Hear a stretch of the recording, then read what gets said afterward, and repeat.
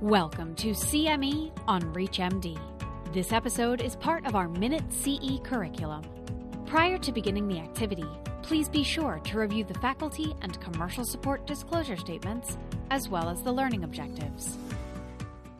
This is CME on ReachMD, and I'm Caroline Freiermuth. Here with me today is Dr. Biree Andemariam. It is clear that we need to search for more and better treatment options for our patients with sickle cell disease, especially options that improve quality of life, reduce disease, and possibly even offer a cure. Dr. Andemariam, what are your thoughts on the rationale and developmental approaches being taken for sickle cell disease in drug research and in clinical trials? Thank you for your question. First, I'd like to discuss the advantages and drawbacks of the most used available treatments for sickle cell disease today. Now, first, I'll start with transfusions. They are really good for stroke prevention and for reducing the severity of the acute chest syndrome when patients present with that complication. However, the utility of transfusions in the prevention of pain crises and their use in pregnancy remain very not well defined. Transfusions are very time-consuming for patients. They take half to an entire day for patients when they have them performed in the outpatient setting. And they're fully dependent on the availability of a compatible donor unit. It can be really difficult to find a peripheral vein in patients in order to insert an IV for transfusions. And oftentimes our patients require the placement of an indwelling portacatheter. These catheters can get infected and they can develop blood clots and have to be removed and replaced. So they're not really very easy to manage. Patients with transfusion requirements often develop secondary iron overload, and this requires them to take medications to chelate the iron. The next thing that we use very commonly is hydroxyurea. We've had decades of experience with it. It was approved back in 1998 for its ability to reduce pain crises in individuals with sickle cell disease. I can tell you that it has excellent results if it's started early in life and its use is consistent and the dose is high enough. But the issue is that oftentimes it's not dosed to its maximal tolerated dose. Oftentimes it's not offered to patients, and there are a lot of patient concerns regarding its impact on fertility, the potential for teratogenicity, as well as the need for frequent blood monitoring for potential myelosuppression.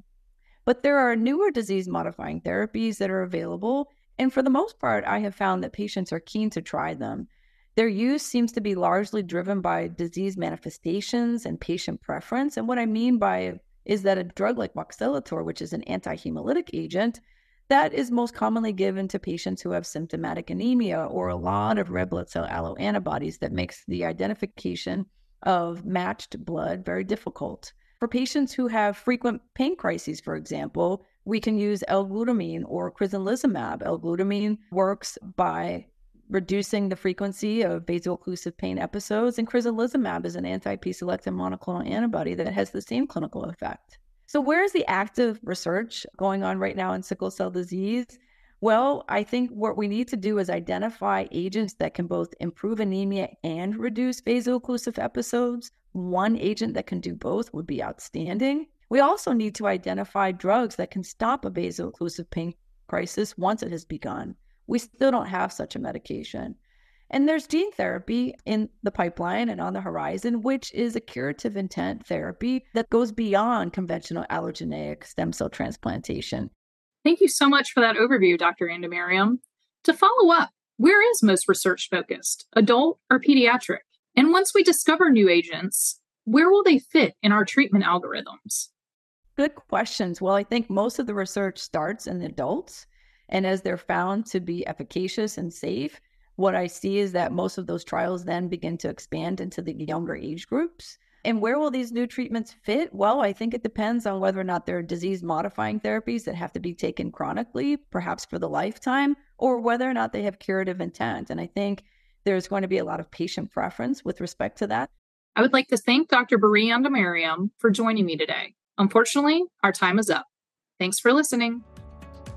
You've been listening to CME on ReachMD. This activity is provided by Prova Education and is part of our Minute CE curriculum. To receive your free CME credit or to download this activity, go to reachmd.com/Prova. Thank you for listening.